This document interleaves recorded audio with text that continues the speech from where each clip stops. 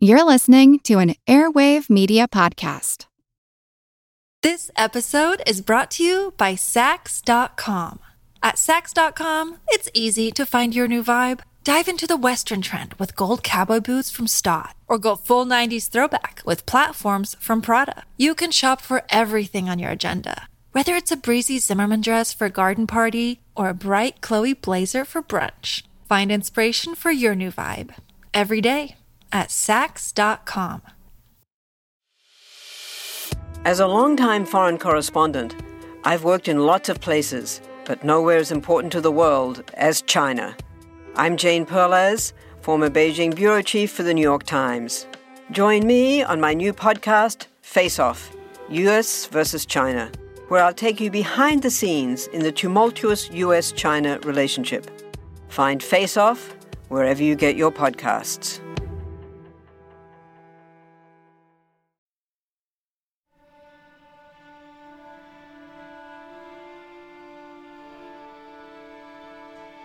There is no denying that the use of crystals to ensure health and wellness is ancient, as the modern purveyors of crystal healing will surely tell you. What they won't tell you is that their use today differs fundamentally from their use in the past. Yes, crystals were used, as were almost every other precious stone, in the form of amulets worn for protection and good fortune. In ancient Greece and Egypt, different minerals were believed to have different uses or affect us in different ways. And as we have seen with all lore associated with magic and alchemy, these beliefs persisted, crossed cultural barriers, and evolved through the years into the Middle Ages, when the medicinal and magical properties of crystals and other minerals were cataloged in medical papyri and grimoires. But the use of crystals by New Age gurus today really is not based on historical practices, which fell out of favor in the 17th century as the medicinal powers attributed to crystals began to be attributed instead to the Christian God and his angels. New Age crystal healing really was invented in the 1980s, mostly attributed to the work of Katrina Raphael, who took what had always been a folk tradition that relied on the placebo effect and transformed it into a modern pseudoscience with an elaborate mythos behind it. According to her, the quote-unquote science of crystal healing originated in Atlantis, which, as so many have claimed through the ages, was a technologically advanced civilization that, according to Raphael and the New Age movement, used crystals for telepathic purposes. She claims to possess and teach the supposedly Atlantean art of arranging crystals on the body in such a way that they activate the chakras, allowing one to access deeper levels of consciousness that enable self-healing. And of course, she sells the crystals that are needed. Crystals have become a billion-dollar industry since the advent of the New Age movement, and the price can really be hiked if the crystal is claimed to be from Atlantis. Considering this phenomenon and subculture, it is perhaps unsurprising that the most famous and fabled of all crystal artifacts, the crystal skulls that appeared in the possession of Mesoamerican antiquities dealers between the 1870s and the 1930s, would eventually be claimed to have come from Atlantis and have the ability to heal or to kill, to reveal the past or the future. But even dismissing these claims out of hand, the simple claim that these crystal skulls are genuine pre-Columbian Mesoamerican artifacts cannot be credited. Thus, these hoax objects have a false history that has since been encircled by further false claims and pseudo-history, making them a perfect topic for this podcast. This is Historical Blindness. I'm Nathaniel Lloyd, and I've come here with receipts to look into the forging of the crystal skulls. Before we start, I want to thank my new patrons, Nathaniel Islas, Nicholas Senkel, and Caroline Lavelle. And thanks to Matthew Freeman for his generous one-time donation on Venmo. Thanks so much to all my patrons. If you pledge on Patreon, you can get ad-free and exclusive episodes. Since I started releasing these patron minisodes, I've always done at least once a month, but for years now, I've been able to always release something exclusive between each episode, effectively making this a weekly podcast for patrons. For example, after my episode on Lost Cities of Gold, I told the crazy true story of the fake story that inspired the sunken city of Akator in Indiana Jones and the Kingdom of the Crystal Skull. And after my episode on the Fountain of Youth, I released an exclusive minisode going more in depth on the legend of Amazon warrior women and the archaeological discoveries suggesting there may have been some factual basis to the myth. Patron feeds also get episodes early, and as I said, their episodes are not interrupted by advertisements or these Patreon pitches after the cold open. So visit patreon.com/historicalblindness and support the show. Or you can support the show by making a one-time donation at historicalblindness.com/donate or at the PayPal link in the show notes or on Venmo at historicalblindness. Now, on with the episode.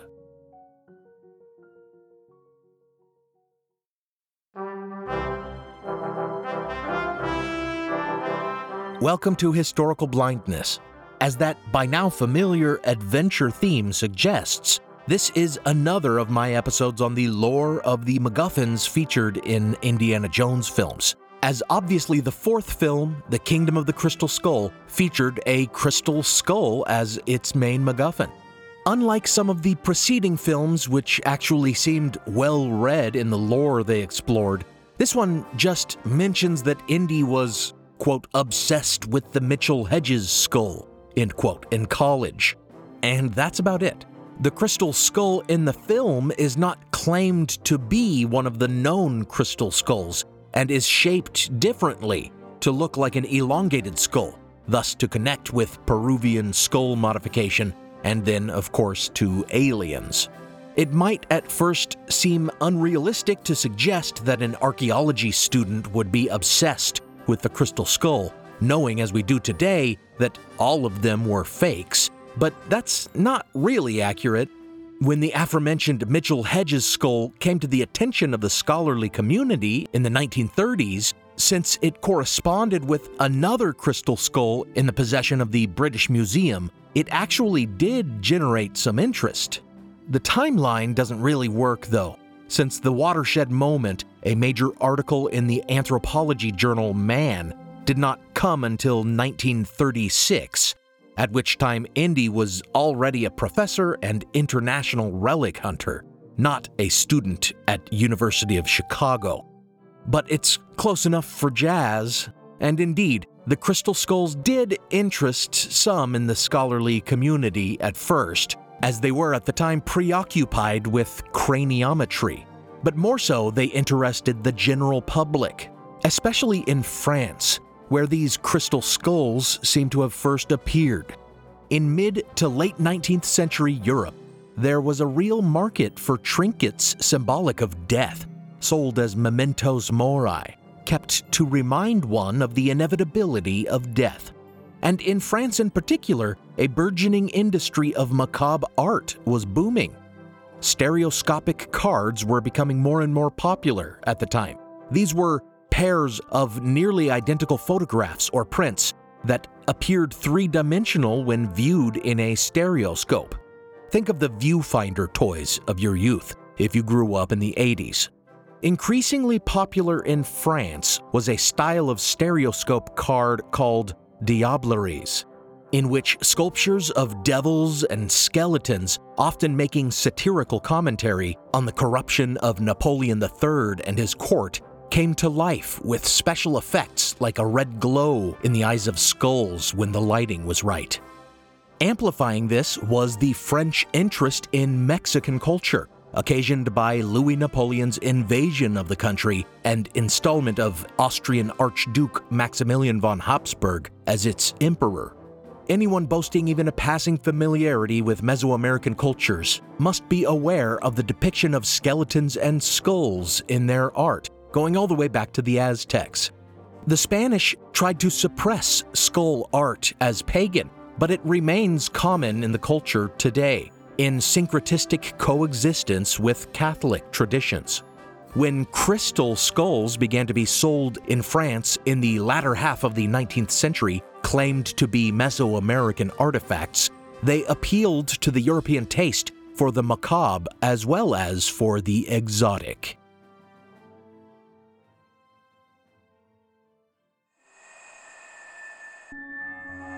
These first crystal skulls were quite small, perhaps an inch high, and they each had a hole drilled vertically through them from the top of the skull downward, such that they could be worn like a bead. According to my principal source, the extensive work of Jane McLaren Walsh on this subject, one of the first such crystal skulls was acquired in Mexico by a British banker sometime in the 1850s, and then 2 more were displayed in the Exposition Universelle in Paris in 1867. A 4th was purchased in 1874 by the National Museum, and a 5th in 1880. The Smithsonian purchased one from Mexico in 1886. There should have been more caution about the provenance and authenticity of these small crystal skull beads from the start, however, because there was nothing like them in Mesoamerican art. As it turns out, it was exceedingly rare to find quartz artifacts, at least in controlled archaeological digs, whose finds can be trusted to be genuine. In fact, the sole piece of carved crystal known to have ever been discovered in a pre-Columbian Mesoamerican dig at Monte Alban in southern Mexico was a crystal goblet whose rough tool marks indicate the inability of Mesoamerican artists working with stone tools to achieve the kinds of workmanship we see in pretty much all crystal skulls. Any other Mesoamerican artifacts made of crystal are simply small ornaments like beads. In fact, the Smithsonian's crystal skull bead was determined in the 1950s to have been carved using a modern lapidary wheel, making it a definite fake, though the hole drilled through it may have been accomplished using more rudimentary tools. This raised the possibility that these small crystal skulls were genuine Mesoamerican crystal beads that had been altered using modern tools in order to make them appeal to European buyers. Indeed, an 18th century South American painting of Saint Teresa of Avila depicts her wearing just such a skull charm on her rosary. It has been suggested that these skull beads, like the crucifix, may have represented a reminder of Christ's passion, which occurred on Golgotha, the hill on which he was crucified, whose name meant place of the skull. This would suggest yet another older market for such an artifact, giving further reason for their manufacture. But if these first crystal skulls were manufactured in the 19th century, or if they were simply 18th century Spanish religious baubles misrepresented as ancient Mesoamerican artifacts, who was responsible for them? As it turns out, one man can be connected, at least circumstantially, to all of them. The 2 skulls exhibited in Paris at the Exposition Universelle in 1867 were both from the collection of a French antiquities dealer who served as the official archaeologist of Emperor Maximilian in Mexico, where all the rest of the similar crystal skull beads had been sold to collectors. And this man, Eugene Boban, would later be tied to the emergence of the first life-size crystal skulls.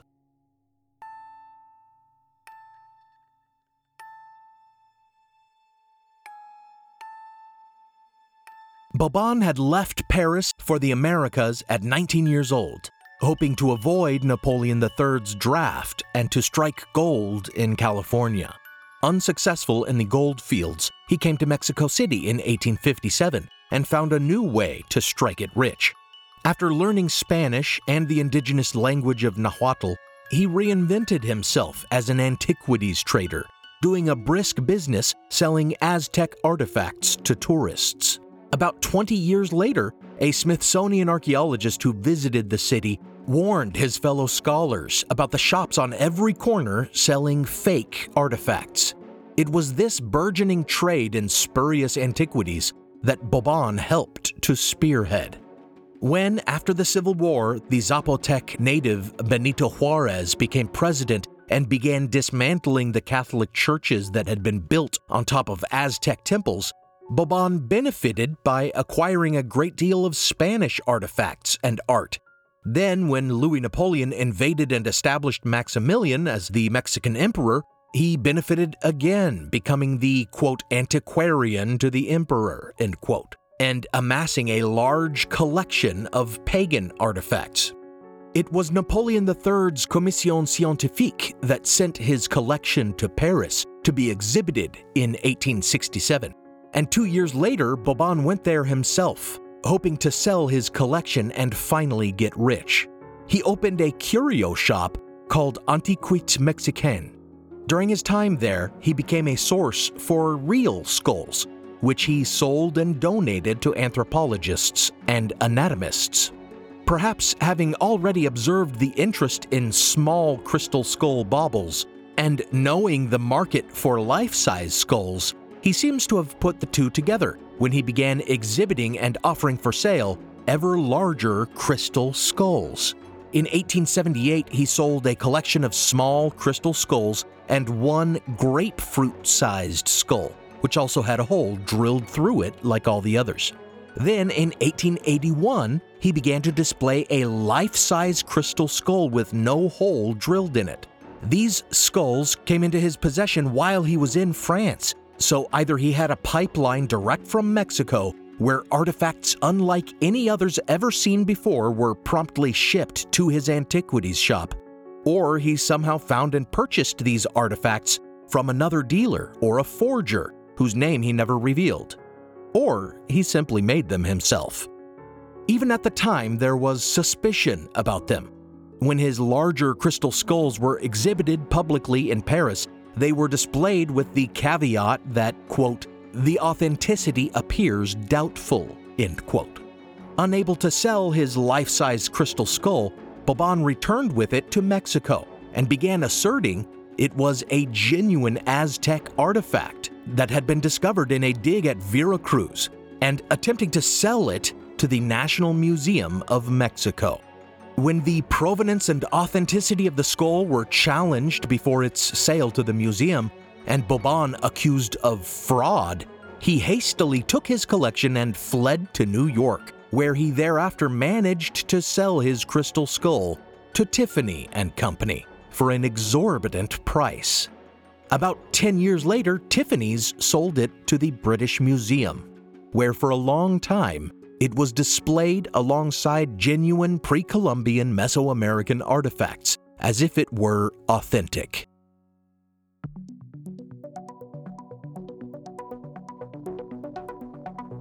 Cut to about 50 years later, in 1943, when a man named Frederick Mitchell Hedges bid £400 in a Sotheby's auction to acquire another crystal skull. This one was different from Boban's skull in that it was more finely polished, more anatomically realistic, and the jaw was of a separate piece, removable from the rest of the skull. Otherwise, though, it was of almost the exact same shape, which fact had garnered interest in the object years earlier, when the anthropological journal Man published a 1936 article consisting of a morphological comparison of the Boban skull in the British Museum and this new skull, which the article indicated was in the possession of one Sidney Burney. After Mitchell Hedges obtained the skull, he immediately began making unsupported claims about its age and the method by which it was made, saying in a letter to his brother that, quote, scientists put the date at pre-1800 BC, and they estimate it took 5 generations, passing from father to son, to complete, end quote. Mitchell Hedges kept this crystal skull in his possession for the next 16 years, until his death in 1959, and thereafter it passed into the possession of his adopted daughter, Anna Mitchell Hedges. Since her death in 2007, it has been in the care of her widower, Bill Homan. The story of the Mitchell Hedges skull is not one of dubious provenance. We know very little about where it came from. It apparently came into Sidney Burney's possession in 1933 from an undisclosed source. Burney was a London art dealer. It makes sense that he would buy the object and then approach museums with his find in order to ascertain its potential worth, afterward putting it up for auction to the highest bidder. We have no reason to think he forged the item himself, but we do have good reason to suspect that it may have come from the same source as Boban's skull, since analysis indicates they were carved according to the exact dimensions of the same skull. Whether Boban fabricated both of them or both were carved by some unknown forger or the latter copied from the former somehow, we may never know. The story of the Mitchell Hedges skull is rather more interesting in the way that it gathered myth and legend through the years, like a snowball growing as it tumbles down a snowy slope, false claims accreting as it passed through the decades and through the hands of those who sought to profit from it. And it all began with Mitchell Hedges himself, whose life story should have demonstrated his lack of credibility from the start. Now for a brief intermission.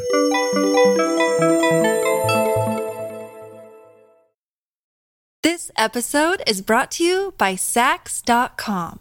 At Sax.com, it's easy to find your new vibe. Dive into the Western trend with gold cowboy boots from Stott, or go full 90s throwback with platforms from Prada. You can shop for everything on your agenda, whether it's a breezy Zimmermann dress for a garden party or a bright Chloe blazer for brunch. Find inspiration for your new vibe every day at Sax.com.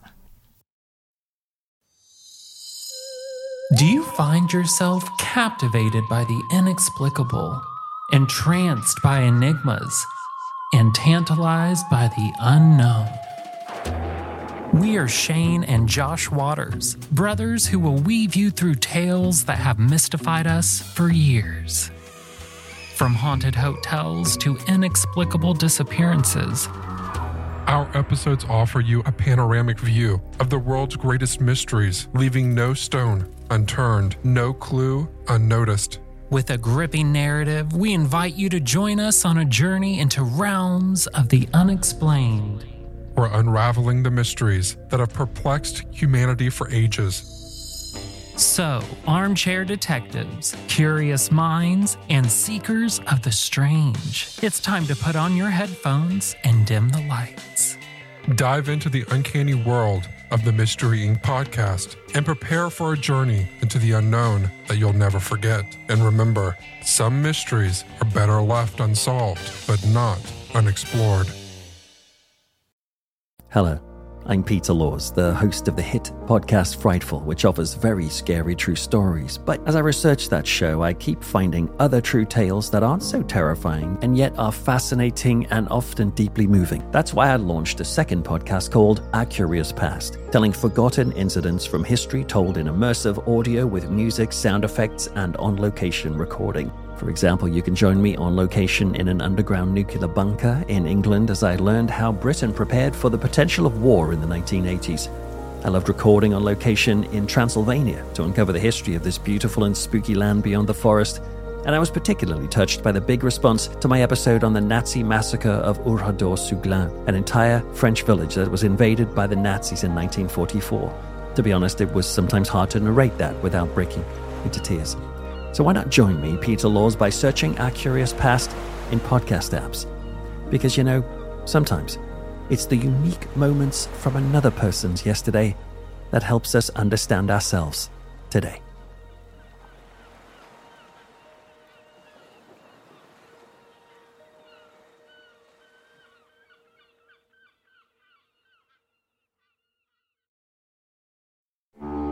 Now, back to the show.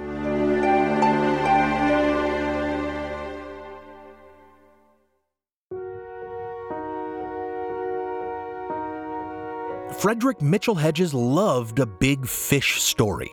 Literally. He was a wealthy man who spent his time pursuing the hobby of deep-sea fishing and capitalizing on his hobby by selling stories about his supposed adventures. The fish that got away in his stories, which he published in articles and books, were always giant man-eating monsters, and Hearst newspapers paid him to spin his yarns. Soon his tales turned to fantastical pseudo-archaeological claims. He claimed to have discovered tribes uncontacted by civilization, to have found unknown continents, and to have been the first to explore the ruins of amazing lost civilizations. In 1927, he claimed to have been assaulted and robbed of some important anthropological artifacts, including papers and shrunken heads. But the Daily Express newspaper exposed this claim as a hoax. Mitchell Hedges then tried to sue the newspaper for libel the next year, but he lost the suit, and under cross-examination was revealed to be something of an imposter when it came to his claims as an explorer. In his 1931 book, Land of Wonder and Fear, he capitalized on these dubious claims, such as having discovered the Mayan city of Lubantun in British Honduras, though archaeologists and European residents of the area protested that the ruins he had visited by motor car had been well known for a long time. A few years after buying the Burney crystal skull in 1943 and immediately mythologizing it with claims that it was 2,000 years old, far older than Boban had ever claimed his quote-unquote Aztec skull to be, he had changed his story and begun claiming that he had discovered it himself in the 1930s. Within another 5 years, he published a new book, Danger My Ally, in which he embellished the story of his crystal skull even further, claiming that it was 3,600 years old and that somehow he knew it had been used by a Mayan high priest for some occult ritual. When the high priest willed death, he wrote, with the help of the skull, death inevitably followed. It has been described as the embodiment of evil. Thus, the Mitchell Hedges skull came to be called the Skull of Doom, which of course would have been a better name for an Indiana Jones film, if they hadn't already made Temple of Doom. It seems possible that Mitchell Hedges' fictionalizing of the Crystal Skull's paranormal powers was inspired by a piece of short fiction published in 1936 called The Crystal Skull. In this story, the author Jack McLaren tells the story of a stolen crystal skull that gives its wielder some kind of psychic powers. Whether Mitchell Hedges read that story or dreamed up his tall tales on his own, this was just the beginning of the claims of supernatural or occult powers that would eventually surround the Mitchell Hedges skull.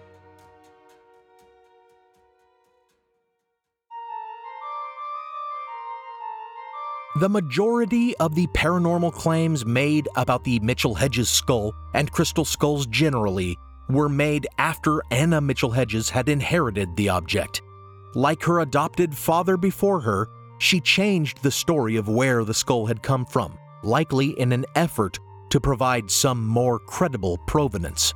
Now she claimed that it was not Frederick Mitchell Hedges who found it, but rather that she had found it herself when she accompanied him on a certain expedition to the lost Mayan city of Lubantun.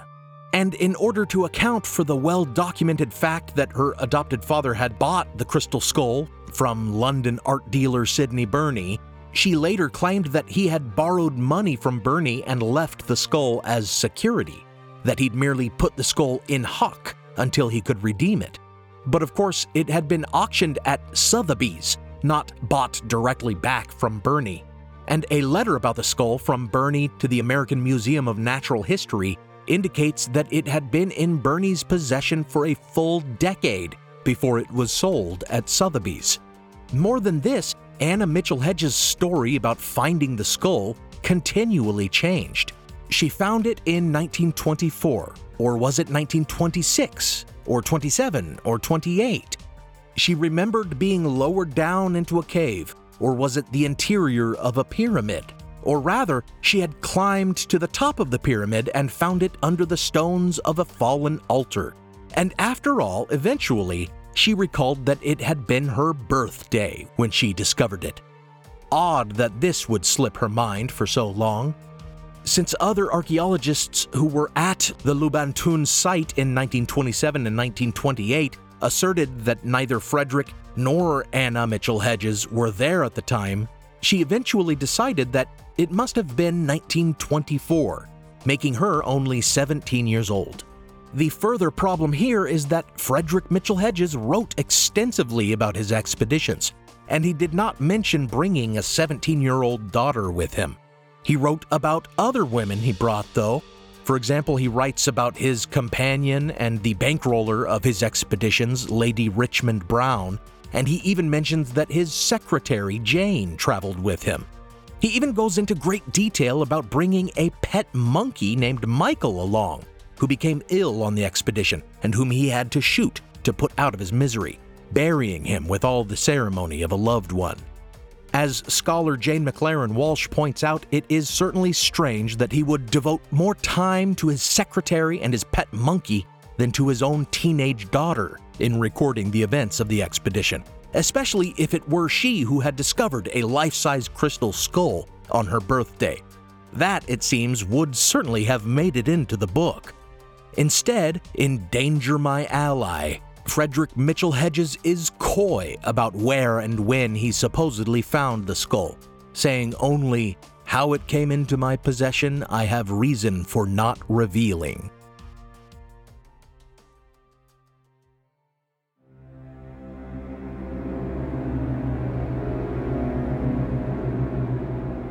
Once Anna had acquired the coveted Mitchell Hedges skull, it wasn't long before some former associate of her father came around to encourage her to profit from it. Specifically, Frank Dorland, an art dealer from San Francisco, convinced her that he could, quote, launch a program about the skull, end quote, that would raise its worth and drive up its potential price. Dorland had done this before for Anna's father. In 1953, 6 years before his death, Frederick Mitchell Hedges had purchased a religious icon that was likely one of many copies of a famed icon, the Black Virgin of Kazan. With Dorland's help, though, Mitchell Hedges had been able to promote his icon as the original Kazan icon, lost in 1904.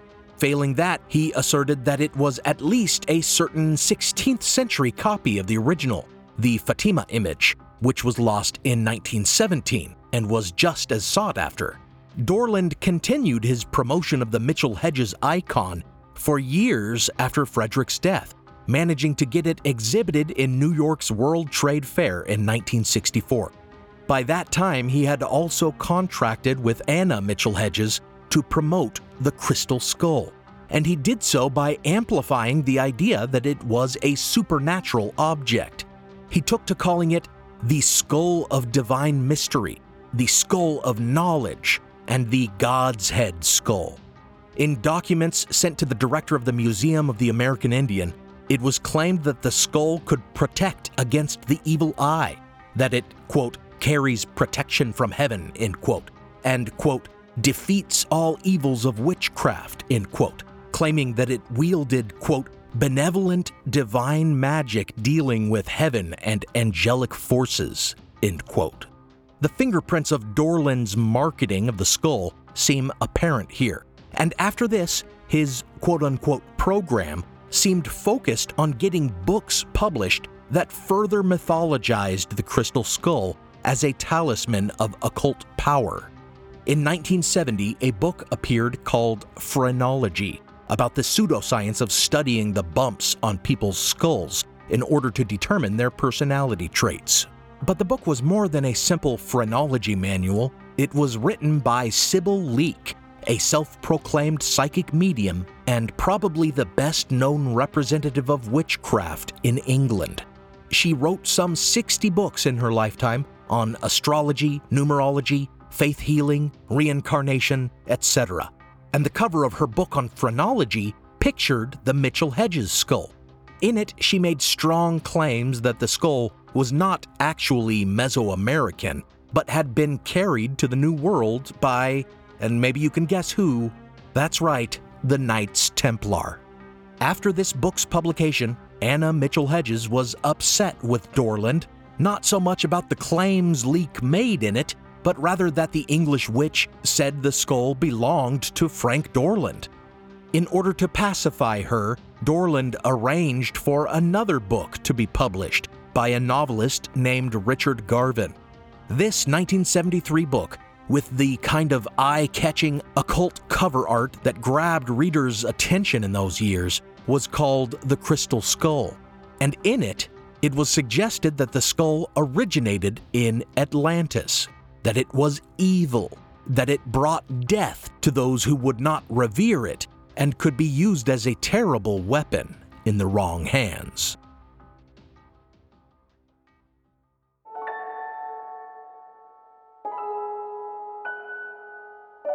So we see that the mythologizing of crystal skulls as objects of occult power started with the yarn spinner Frederick Mitchell Hedges, and continued after his death with his adopted daughter, and with Frank Dorland, his old partner in marketing dubious artifacts. From the 1970s onward, it is possible to trace all outlandish paranormal claims about crystal skulls, including their ability to hypnotize and impart knowledge when one looks into their eyes, as depicted in the Indiana Jones film, back to these efforts at marketing an artifact that previously had only been viewed as a ritual object, if not as a fraud. In the book that Frank Dorland commissioned, the author insinuated that archaeologists dismissed it and scientists refused to study it, quote, because they cannot come to grips with the fact that there may be a knowledge demonstrated here which is beyond our civilized comprehension, end quote. And this, as usual, is the ultimate joke. As I have argued before, such claims just show a fundamental lack of understanding of the scholarly community and academic study in publishing. As a scientifically verifiable discovery of something seemingly supernatural would be sought after, it would mean fame, which would mean funding. And in fact, my principal source for this episode, the anthropologist Jane McLaren Walsh, a Smithsonian archivist, has done more than dig up all the history of the crystal skulls from Boban to Mitchell Hedges.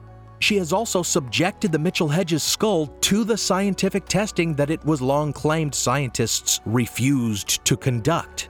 What she found was that, indeed, the Mitchell Hedges skull appeared to be an exact copy of the Boban skull in its dimensions, but that the anatomical details of its eye sockets, nasal cavity, teeth, and jaw were more correct, which leads to the conclusion that a later forger was attempting to capitalize on the Boban skull while also improving on its workmanship.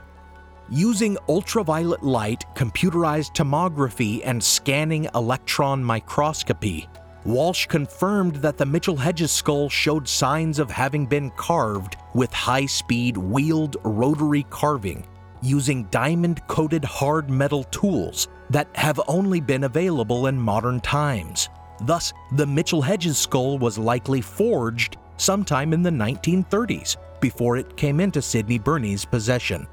Likewise, similar testing was conducted on the Boban skull that demonstrated it too had been carved using wheeled rotary technology that would have been in use in the 19th century. Considering this evidence, it is safe to dismiss all the crystal skulls as forged artifacts, and all the claims made about their provenance and paranormal powers as nothing but hoaxes.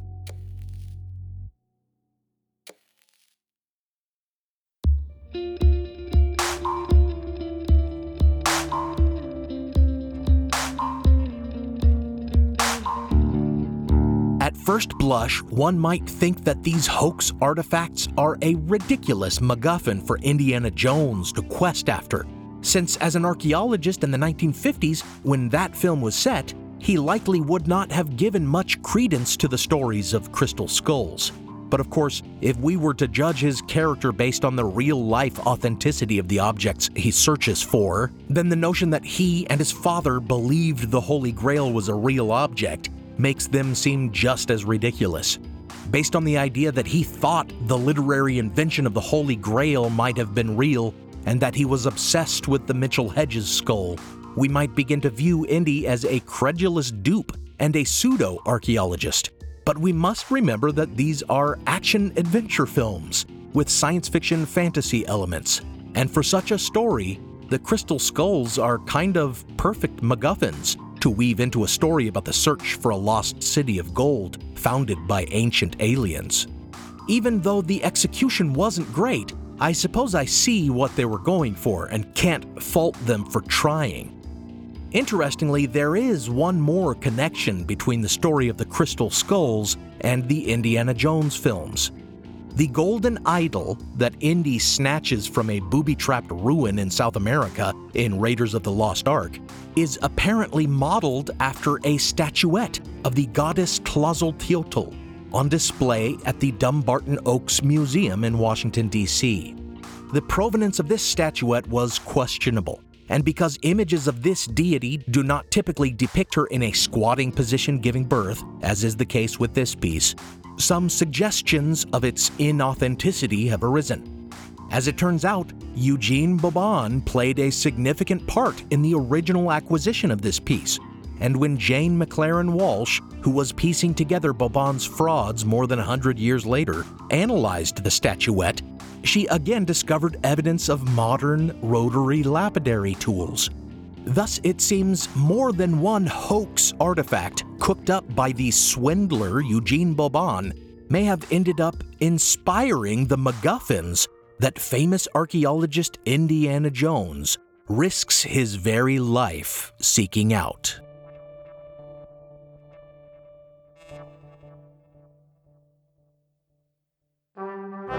Thanks for listening to Historical Blindness. Check out the blog post for this episode, which should go up on historicalblindness.com sometime before the next episode, for a transcript, related imagery, and citations for further reading, especially the impressive work of Jane McLaren Walsh, whose scholarship on this topic provided the bulk of what I've presented here. As always, thanks go out to my partner patrons Diane Lane, Joe Escott, Sean Munger, Devlin Hoff, Michael Markham, Mitchell Shuttler, Jessica Reeves, Fred from Colorado, Robin Naggett, Rebecca, Don Mundus, Eunice Allen Bradley, Juliet O'Connor, Jonathan Williams, Joshua Luddington, Logan Houlihan, Lily Powers, Lonnie Coffer, Ralph Fenn, Ama, Lee Holland, Kevin Osborne, Ed Shockley, and Benny Slater. I often wonder how much money I could make just by writing a pseudo-historical occult book like the ones I've recently talked about that appeared in the 70s. But then I remember you patrons and your respect and admiration for my honesty, and I realize I can't betray my principles like that. I sure think I could dream up a doozy and rake in some cash, though. This podcast is part of the Airwave Media Podcast Network. Visit airwavemedia.com to listen and subscribe to their other fine shows, like The Constant and The Conspirators. The wannabe Indiana Jones music in this episode is called Adventure Theme and was licensed commercially through Pond 5. Some music on this episode is copyright Alex Kish. Visit alexkishmusic.com and contact him to get compositions for your own projects. Additional music is by Kai Engel, licensed under a Creative Commons Attribution license. Check out the show notes for a list of the tracks used. You can support the show by pledging on Patreon or on PayPal. Find those links in the show notes. Or find me on Venmo at Historical Blindness. Until next time, when next you visit a museum, remember, even the objects displayed there and asserted to be of a certain age and origin aren't always as authentic as is claimed.